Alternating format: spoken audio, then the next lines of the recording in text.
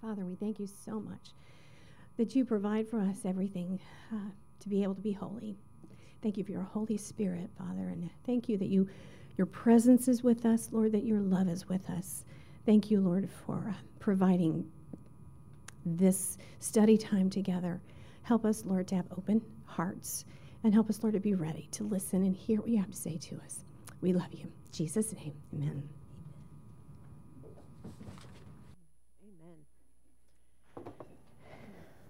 Amen.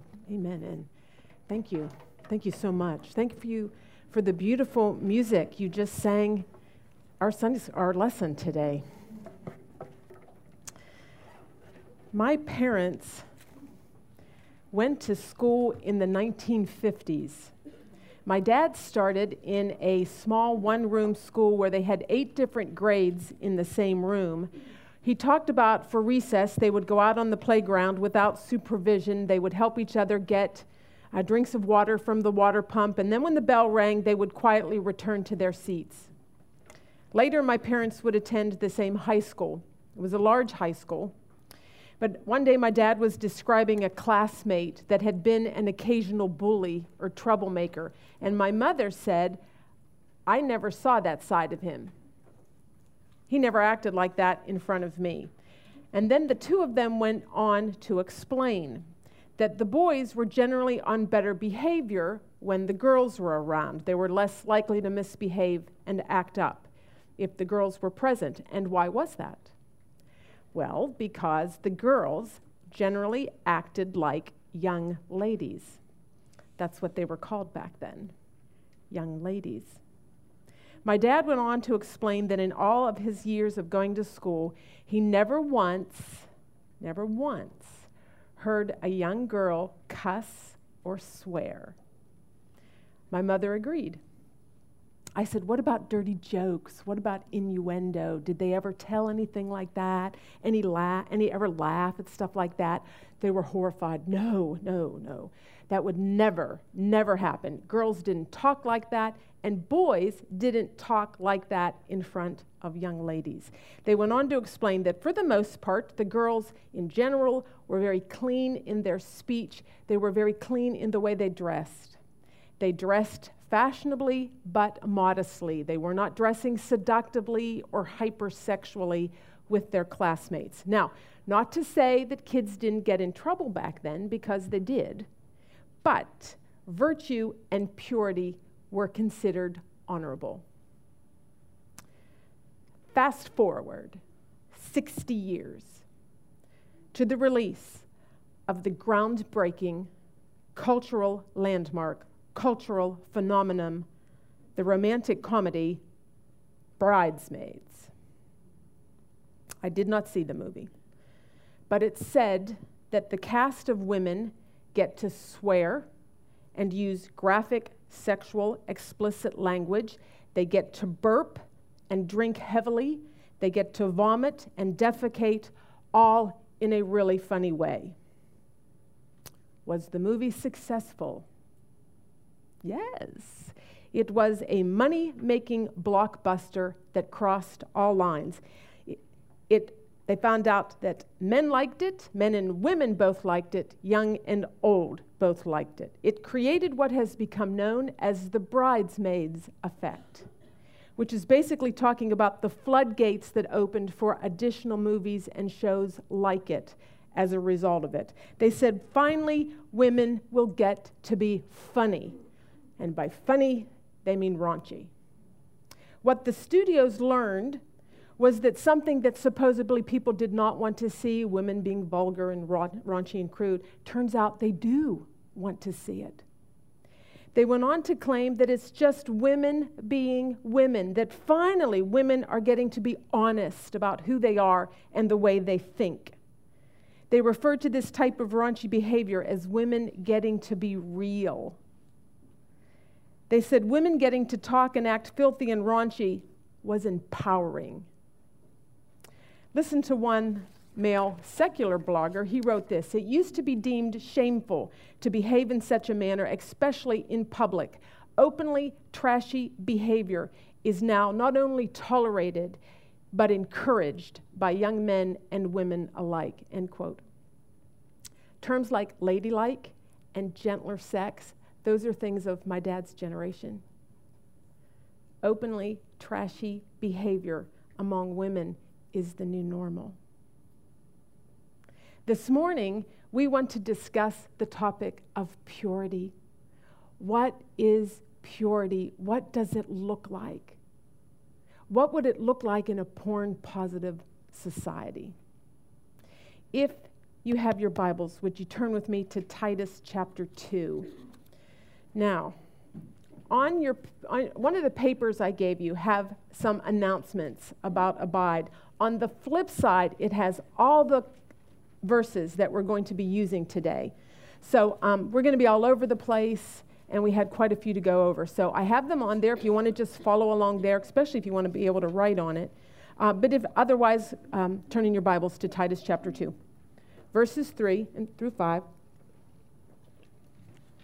says this: older women likewise are to be reverent in behavior, not slanderers or slaves to much wine. They are to teach what is good, and so train the young women to love their husbands and children, to be self-controlled, pure, working at home, kind, and submissive to their own husbands, that the word of God may not be reviled.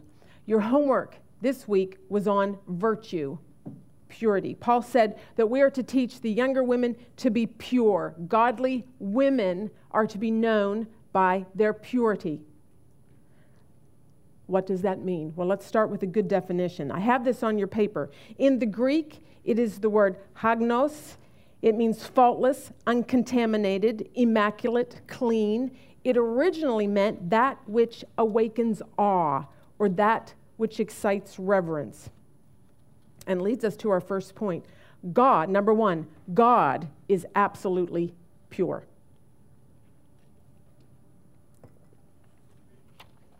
God is absolutely faultless, uncontaminated, immaculate, clean, and he is most certainly that which awakens awe and excites reverence. No imperfections exist in him. Okay, now that presents a problem. So if you want to turn to Revelation 21, or find that verse on your sheet, Revelation 21, verse 1 says this: Then I saw a new heaven and a new earth, for the first heaven and the first earth had passed away, and the sea was no more. And I saw the holy city, New Jerusalem, coming down out of heaven from God, prepared as a bride adorned for her husband. And I heard a loud voice from the throne saying, Behold, the dwelling place of God is with man, and he will dwell with them, and they will be his people, and God himself will be with them as their God. All right, now skip down to verse 27. Verse 27 from the same chapter says this: But nothing unclean will ever enter it, nor anyone who does what is detestable or false, but only those who are written in the Lamb's book of life. Okay, here's the problem. The problem is that mankind cannot enter heaven or have fellowship with God if they are unclean, if they are not pure. All right, here's our next point, number 2. Sin of every kind, in any form, to any degree, is an infinite affront to God's holy character. There can be no fellowship between a holy God and sinful people. All right, let's imagine that we were to walk over to Highland Creek, or maybe the Concord Mills, and take a survey. Go around and ask all the people, ask them if they think they are pure. Ask them, do you think that you are absolutely pure and without blemish? Now, most people see themselves as good. They haven't killed anyone. They haven't done any of the big bad stuff. But few, if any, would consider that they were pure and spotless and uncontaminated. The Bible tells us that no one is completely spotless and able to measure up to God's purity. That's the problem. Is there any hope? All right, here's the next point. Number 3. God has made provision for unholy people to be purified and reconciled to himself. God has made provision. That raises the question, what's the provision? Here's our next point, number 4. The sacrifice of Jesus covers all your sin and makes you 100% spotless and pure in God's eyes. Now, if you're a believer, you know this. This isn't new to you. God sent his only son, Jesus, who was fully man and yet completely and fully pure and without blemish, to die as a sacrifice for our sin. When a person believes upon Jesus, God declares him pure. Okay, that is what is known as positional purity. And this is the next point on your paper. Number 5. Positional purity is those who believe in Jesus are forgiven and considered 100% pure in the eyes of God. Okay? Positional purity is something that's done for you. You may remember this. We talked about positional holiness when we talked about holiness in that book. Positional purity is granted to you on the basis of the work of Jesus Christ on the cross. Let's use the example of a bride to help us understand this a bit. God, he chooses you. He sets you apart. He makes you his bride. He cleans you up. He makes you a new creation. Okay, that is what we would consider positional purity. All right, now let's move on to our next point because we want to talk about practical purity. Practical purity is sanctification. This is the purity that you do. Now that you're a set apart, cleaned up bride, you are to practice purity. Now, you're to pursue purity. Now, how do we do that? Well, how do we grow in purity? Let's turn to Matthew 23. Matthew 23, starting in verse 25. This is Jesus speaking. He says, "Woe to you, scribes and Pharisees, hypocrites, for you clean the outside of the cup and the plate, but inside they are full of greed and indulgence. You blind Pharisee, first clean the inside of the cup and the plate, that the outside also may be clean. Woe to you, scribes and Pharisees, hypocrites, for you are like whitewashed tombs, which outwardly appear beautiful, but within are full of dead people's bones and all uncleanness. So you also outwardly appear righteous to others, but within you are full of hypocrisy and lawlessness." Okay, the Pharisees, those were the guys that were famous for all the added laws and the restrictions and all the do's and don'ts, all with the intended purpose of looking clean on the outside. All right, look what it says in verse 28. So you outwardly appear righteous to others. Okay, they wanted to appear pure on the outside, but they were not dealing with the heart. I want you to imagine for a minute. Let's say that we all gather together here for a lesson, and I announce to you that this week we're going to be studying purity. And in the interest of time, I've put together a little handbook, and I'm calling it the Abides Pursuing Purity Handbook. In chapter 1, I have a list for you of all the current TV shows that you can and cannot watch. In chapter 2 is all about the Netflix. Chapter 3 has a list of all the clothes that you can and cannot wear. Chapter 4 is devoted to hair and makeup and jewelry. Oh, by the way, I have a digital version. You can download it right onto your phone and keep it with you wherever you go. Now, some of you, if you're like me, might think, I would love that. Last week, I shared with you about my list keeping, how I kept a list of all those foods. I'm good at lists. It makes things easy. You know, let's say I'm sitting down to watch TV and I can't really know for sure if I should be watching it, or maybe I'm trying to decide if I should wear something. Well, let's see what the handbook says. And you look and see, ooh, I can watch this. But you see, Jesus would say that is hypocritical. That it's totally hypocritical because you're trying to clean up the outside. You're trying to control behavior, but you've not addressed the heart. All right, here's our next point. Number 7, purity starts in the heart. The authors put it like this: it is not about merely appearing to be good. It's about opening up the depths of your heart to Him and cooperatively embarking on a lifelong cleanup project, becoming in practice what He has made you positionally. Let's think of the illustration of a bride. It would be unthinkable for a bride dressed in white to get down and roll around in the mud. Why? Because it's on the list? Because she's got a list somewhere, don't roll around in the mud? No. She keeps herself clean because someone loves her and has made her a bride and dressed her in white. In her heart, she's a bride. And so she wants to keep herself clean and pure for her groom. Here's the next point, and it's from the book. Number 8, our relationship with the Lord is not about following a list of do's and don'ts. It's about becoming in practice what God has made you positionally. Becoming in practice what God has made you positionally. Now, is that possible in a porn-positive society? Turn with me to 2 Peter, or check out 2 Peter on your papers. 2 Peter chapter 1, we studied this last week. 2 Peter chapter 1, verse 2 says this, "May grace and peace be multiplied to you in the knowledge of God and of Jesus our Lord.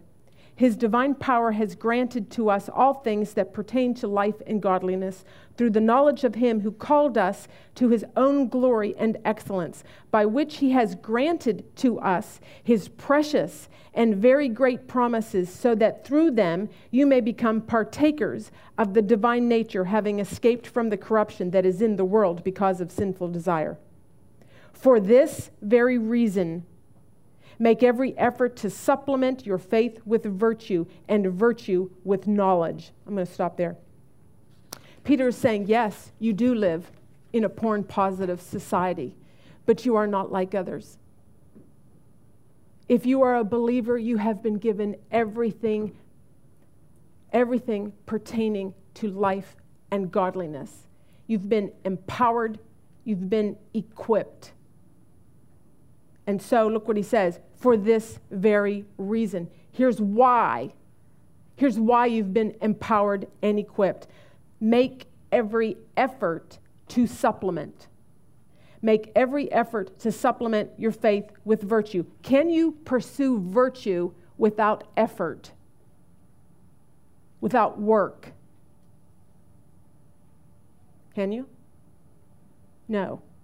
No. Now, you don't work for positional purity, but you must work for practical purity. All right, here's our next point. Number 9, God wants us to work at purifying ourselves from every defilement and every vice. Let me put that another way. We are to make every effort to keep our wedding gown clean and spotless. We're going to get very practical for the remaining part of our time. Your book had 2 vices in particular that women need to make every effort to be purifying ourselves from. So we're going to spend some time talking about that. The first has to do with slander, which we have already studied, and here it is back again. But this time, or if you were here when we first went over that, we said it was the Greek word diabolos. Okay, dia meaning across, bolos meaning to throw or cast. You put them together, it means to cast through or to throw between, so that there's division. Okay, in your Bible, sometimes the word is translated slanderer. Most often it is translated devil. And I want you to see why. So turn with me to Genesis chapter 3, or find that on your paper. Genesis chapter 3, verse 1 says this, "Now the serpent was more crafty than any other beast of the field, and the Lord God had made. He said to the woman, 'Did God actually say, you shall not eat of any tree in the garden?'" Okay, do you see what's going on there? You know what that is? That's a cast through. That's a throw between. He wants there to be division between Eve and God. Okay, first glimpse of Satan that we have in the Bible, and what is he doing? He's slandering. He's slandering God. He is suggesting, he's trying to make God seem unreasonable or unkind or untrue, because that's what he does. He is the great slanderer. All right, now, when we read the word diabolos, when it's translated slander, 2 of the 3 times it is being specifically addressed to women. Okay, and this really shouldn't surprise us. We've talked about this before. Our gender is the more talkative. One famous study said that women say 20,000 words a day, men say 7,000. Okay, yeah, not 7,000. Okay, in other words, that's about 1/3 as much as we talk. Okay, so we are our gender. We are generally more about the relationship than the task.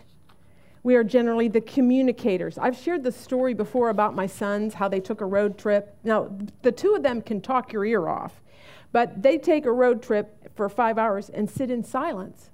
And do you know what? Neither one of them said, "Is everything okay?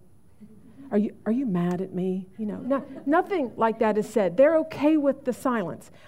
For us, we are much more talkative, and so we're more likely to struggle with this. The book put it this way: Satan likes to take our strengths of speech and communication and turn them into weaknesses. Okay, so when it comes to our purity or virtue, we need to address our speech. Okay, let's start with the definition of slander, and I put this on your paper. Slander means to speak critically of another person with the intent to harm, even if the information is correct. Okay, now turn with me to Ephesians chapter 4. Ephesians chapter 4, 29. We want to talk about some of the numerous ways that women can slander. But the common denominator is always going to be that it harms. It damages. Listen to what Ephesians 4:29 says. "Let no corrupting talk come out of your mouths, but only such as is good for building up as fits the occasion, that it may give grace to those who hear." Okay, that word corrupting, your versions may say unwholesome. It is a word used to describe rotting fish, rotting fruit. Now, the term corrupting talk is a very broad one. Okay, so for a teenage boy, corrupting talk could be innuendo, something that's sexually explicit. For a 30-year-old woman, it might be slander. Okay, so, and notice the prohibition. No corrupting talk. None. Nada. Don't let it off of your lips. All right, now, here's number 10. If we wish to grow in virtue, we must have 0 tolerance for the vice of slander. So then how do we deal with slander? Turn with me to Psalm 141:3, or find it. Psalm 141:3 says this: "Set a guard, O Lord, over my mouth. Keep watch over the door of my lips." What I want to do is go over a couple of different types of slander that the lesson mentioned, and then we also want to talk about some ways that we can obey this verse, particularly when it comes to slander. Now, what I did is I put a chart on your paper, and on the one side I have the different types of slander, and the other side I have the different types of guarding help. Okay, here we go. Number 1, malign. Now, in the Greek New Testament, it was the word blasphemeo, okay, and it meant to blaspheme. That's what malign is, to blaspheme. Okay, this one might involve cursing, insulting, saying something evil or abusive to someone or about someone, okay? You're driving down the road, somebody cuts you off, you yell, "You're an idiot," or something like that. Let's say you watch your child who is playing with another child, and or a sibling or a playmate, and the child says, you're a stupid idiot, or "You're a big baby, you can't do anything right." Okay, you have just watched your child malign, okay? And you need to take action. All right, a good first guarding question, particularly when you are tempted to malign, is ask, is it true? All right, is what you're about to say true? Is it completely true? Is it an exaggeration? Does it misrepresent the person in any way? Okay, because if it does, don't say it. You want to put it to death while it's in the thought process. Okay, here's the next form. The next form of slander is the talebearer. And we could call this gossip. Another name for this one. This is when we share juicy bits of information that could be absolutely true, but it casts the other person in an unfavorable way. Did you hear they're starting counseling? Did you hear she's going to be on medication? Did you hear they're going to have to sell that big new house of theirs they just built? Okay, now with talebearer, it might be true, but what we want to remember, and this is our next question, is what I'm about to say going to tear down or build up the person that I'm about to talk about? Okay, remember, Ephesians 4:29 said, no corrupting talk, but only such as is good for building up. Okay, next form is the backbiter. Okay, now this is when somebody wants to share personal injuries or resentments. Maybe somebody said something or did something to you, and you want the other person to know about it. You know, I was devastated. She had a party a while back ago and invited every child in the class except mine. Or they have really hurt my feelings. I have reached out to them several times, and I have never been invited to one of their play dates. Now, with this one, you want to remember that the tongue is the instrument that reveals the heart. Okay, so here's our next guarding question. Is what I'm about to say revealing a need to forgive? Are you harboring unforgiveness? And is that about to come out in your speech? Okay, if so, don't let it pass the guard of your lips. Deal with it in your heart. All right, here's the next one. This is the whisperer. This is when we talk about people behind their backs, and we say things that we would not say to their faces. Her dress was so short and tight. I don't know how the girl could move in that thing. I cannot believe the way she lets her kids run all over my house. I cannot believe the way she brings her kids sick to nursery. All right, now here's the thing. Everything you said might be true. It might be about things that need addressed. The problem is you're not having the discussion with the right person, and there is nothing edifying going on. Much of the problem with slander, most slander is a matter of saying something to the wrong person. All right, that brings us to our next guarding question. Am I saying this to the right person? All right, next on our list is a judge. All right, this is when we speak and we ascribe wrong motives to people, even though we can't see or know their hearts or their circumstances. She's going back to work. She'd rather have a bigger house than stay home with her own kids.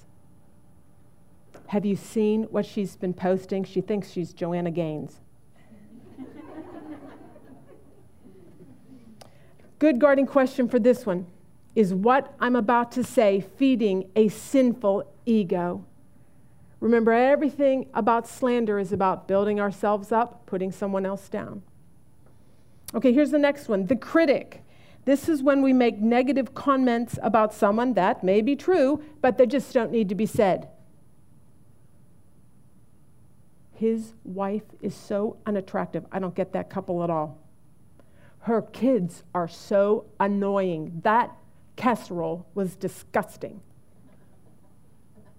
Okay, with this one, we want to ask the question, is what I'm about to say kind? Is it needful? There is never an excuse to be unkind. So if what you're about to say is unkind, you want to stop it. You want to keep it at the gate and not let it out. Now, does all of this mean that we can never say anything critical, or that we can never say anything negative, or that we would never be able to address sin? No. Go back and look at your definition. With slander, your intent is to do harm. There's nothing edifying going on when we're dealing with slander. Okay, so if what you're about to say, with slander, it's all about making them look bad and you look good. All right? So if there is no edification going on, if what you're about to say, if it's not edifying, if it is not fitting for the occasion, if it is not bringing grace to those who hear, then stop it at the gate. I was listening to a sermon by Alistair Begg on the topic of slander, and he was sharing about the relationship that he had with his sisters. And he described it as just joyously harmonious. And he credited that in part to the fact that he never talks to one sister about the other. And he never talks to one brother-in-law about the other. And I thought, wow, what wisdom. We would have so much more harmony in our relationships if we would rein in our slander. Okay, let's move on to our next device. Turn with me to Ephesians chapter 5. Ephesians chapter 5, verse 3.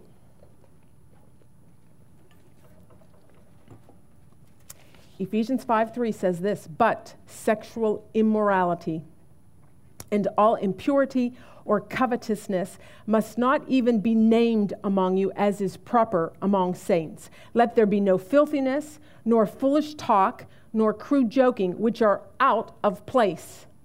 But instead, let there be thanksgiving. For you may be sure of this, that everyone who is sexually immoral or impure, or who is covetous, that is an idolater, has no inheritance in the kingdom of Christ and God." Okay, we've talked about this before in length, so today we're going to do the speed version. But I want you to take a look at a couple of the words here. Paul says sexual immorality. You might want to underline that. That is the Greek word porneia, from which we get the word pornography. And listen to it. This is describing any illicit sexual activity outside the divine bounds established by God. All right, now the word impurity, that is referring to any moral uncleanness in thought, word, or deed. All right, now here's what I want you to understand. Paul has very purposely chosen words that are very broad in their meaning. Okay, so is he saying, well, they're very broad in the terms when he's talking about sexual immorality. Okay, so is Paul saying, don't read porn? Is he saying, do not fantasize romantic thoughts about your coworker or some guy you're not married to? Is he saying, don't dress in provocative, seductive clothing, or read trashy romance novels, or have sex with animals?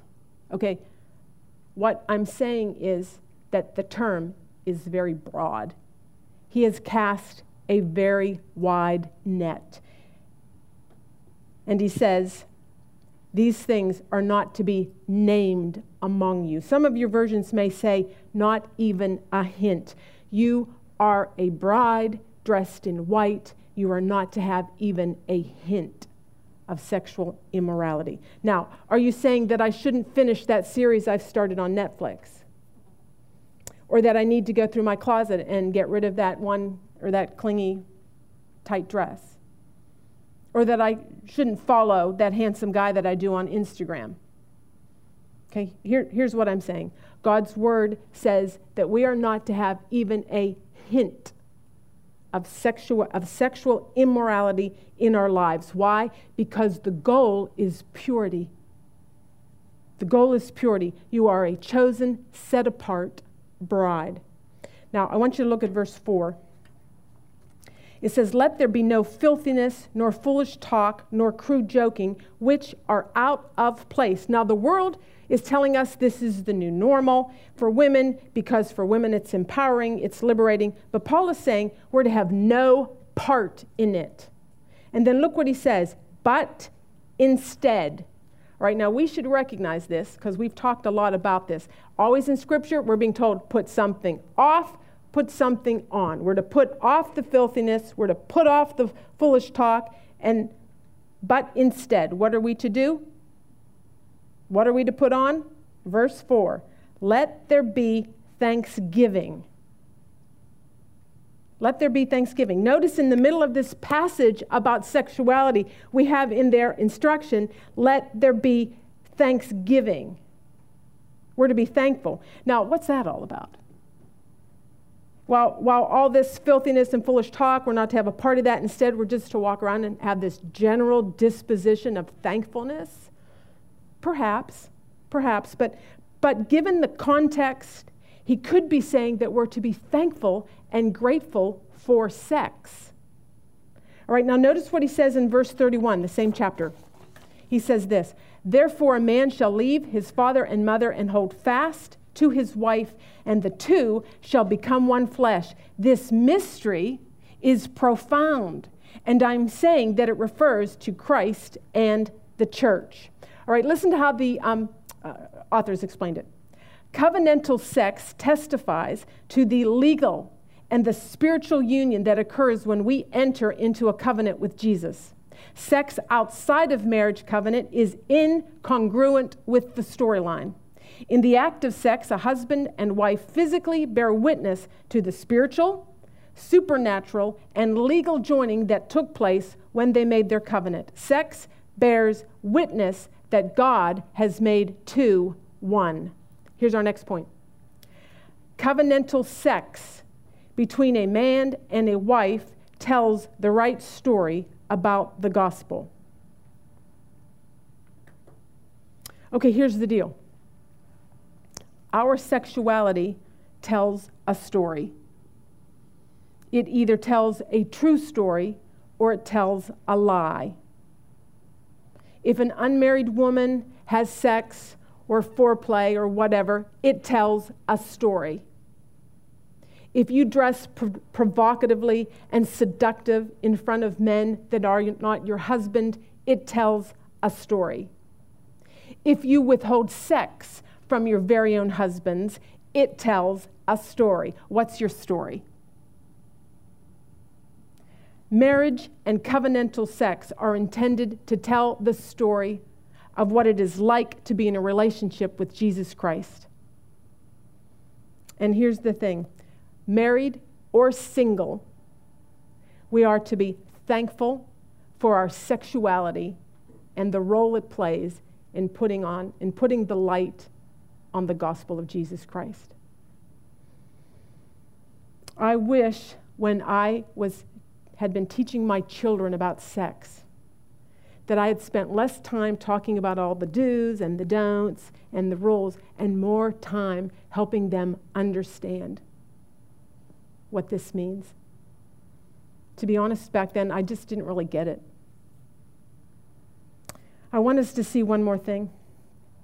Verse 4, Paul says, let there be no filthiness, nor foolish talk, nor crude joking, which are out of place. The world is going to be filthy and trashy and crude. They're celebrating that women do it. They're honoring women that do it. The actress and comedian Amy Schumer was recently named Woman of the Year by GQ magazine. Her acceptance speech was so filthy and vile and graphically explicit that even worldly, godless men in her audience were cringing and gasping. This is what we are told is the new normal. It's the new honorable. The world is telling you to be filthy and crude in what you watch and what you wear, to go ahead and roll around in the mud because it's empowering. But God would say to you, be pure. God would say, if you're a believer, be pure because the gospel is beautiful. You're to be pure.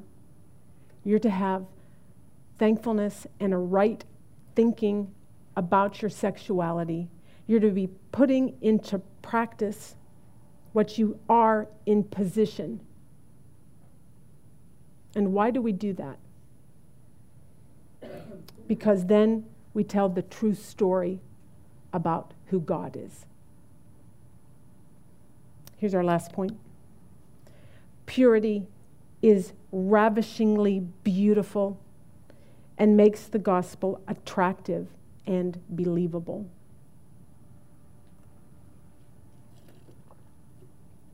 Let's pray. Father God, we praise you. We praise you that you have set us aside and made us pure and made provision for that. And Lord, I pray that we would be women that are recognizably pure as we go out into the society, go out into a society that is porn positive. I pray that we might display the beauty of the gospel in the way we think, in the way we speak, in the way we dress, in every aspect of our lives. And we will praise the name of Jesus for it. Amen.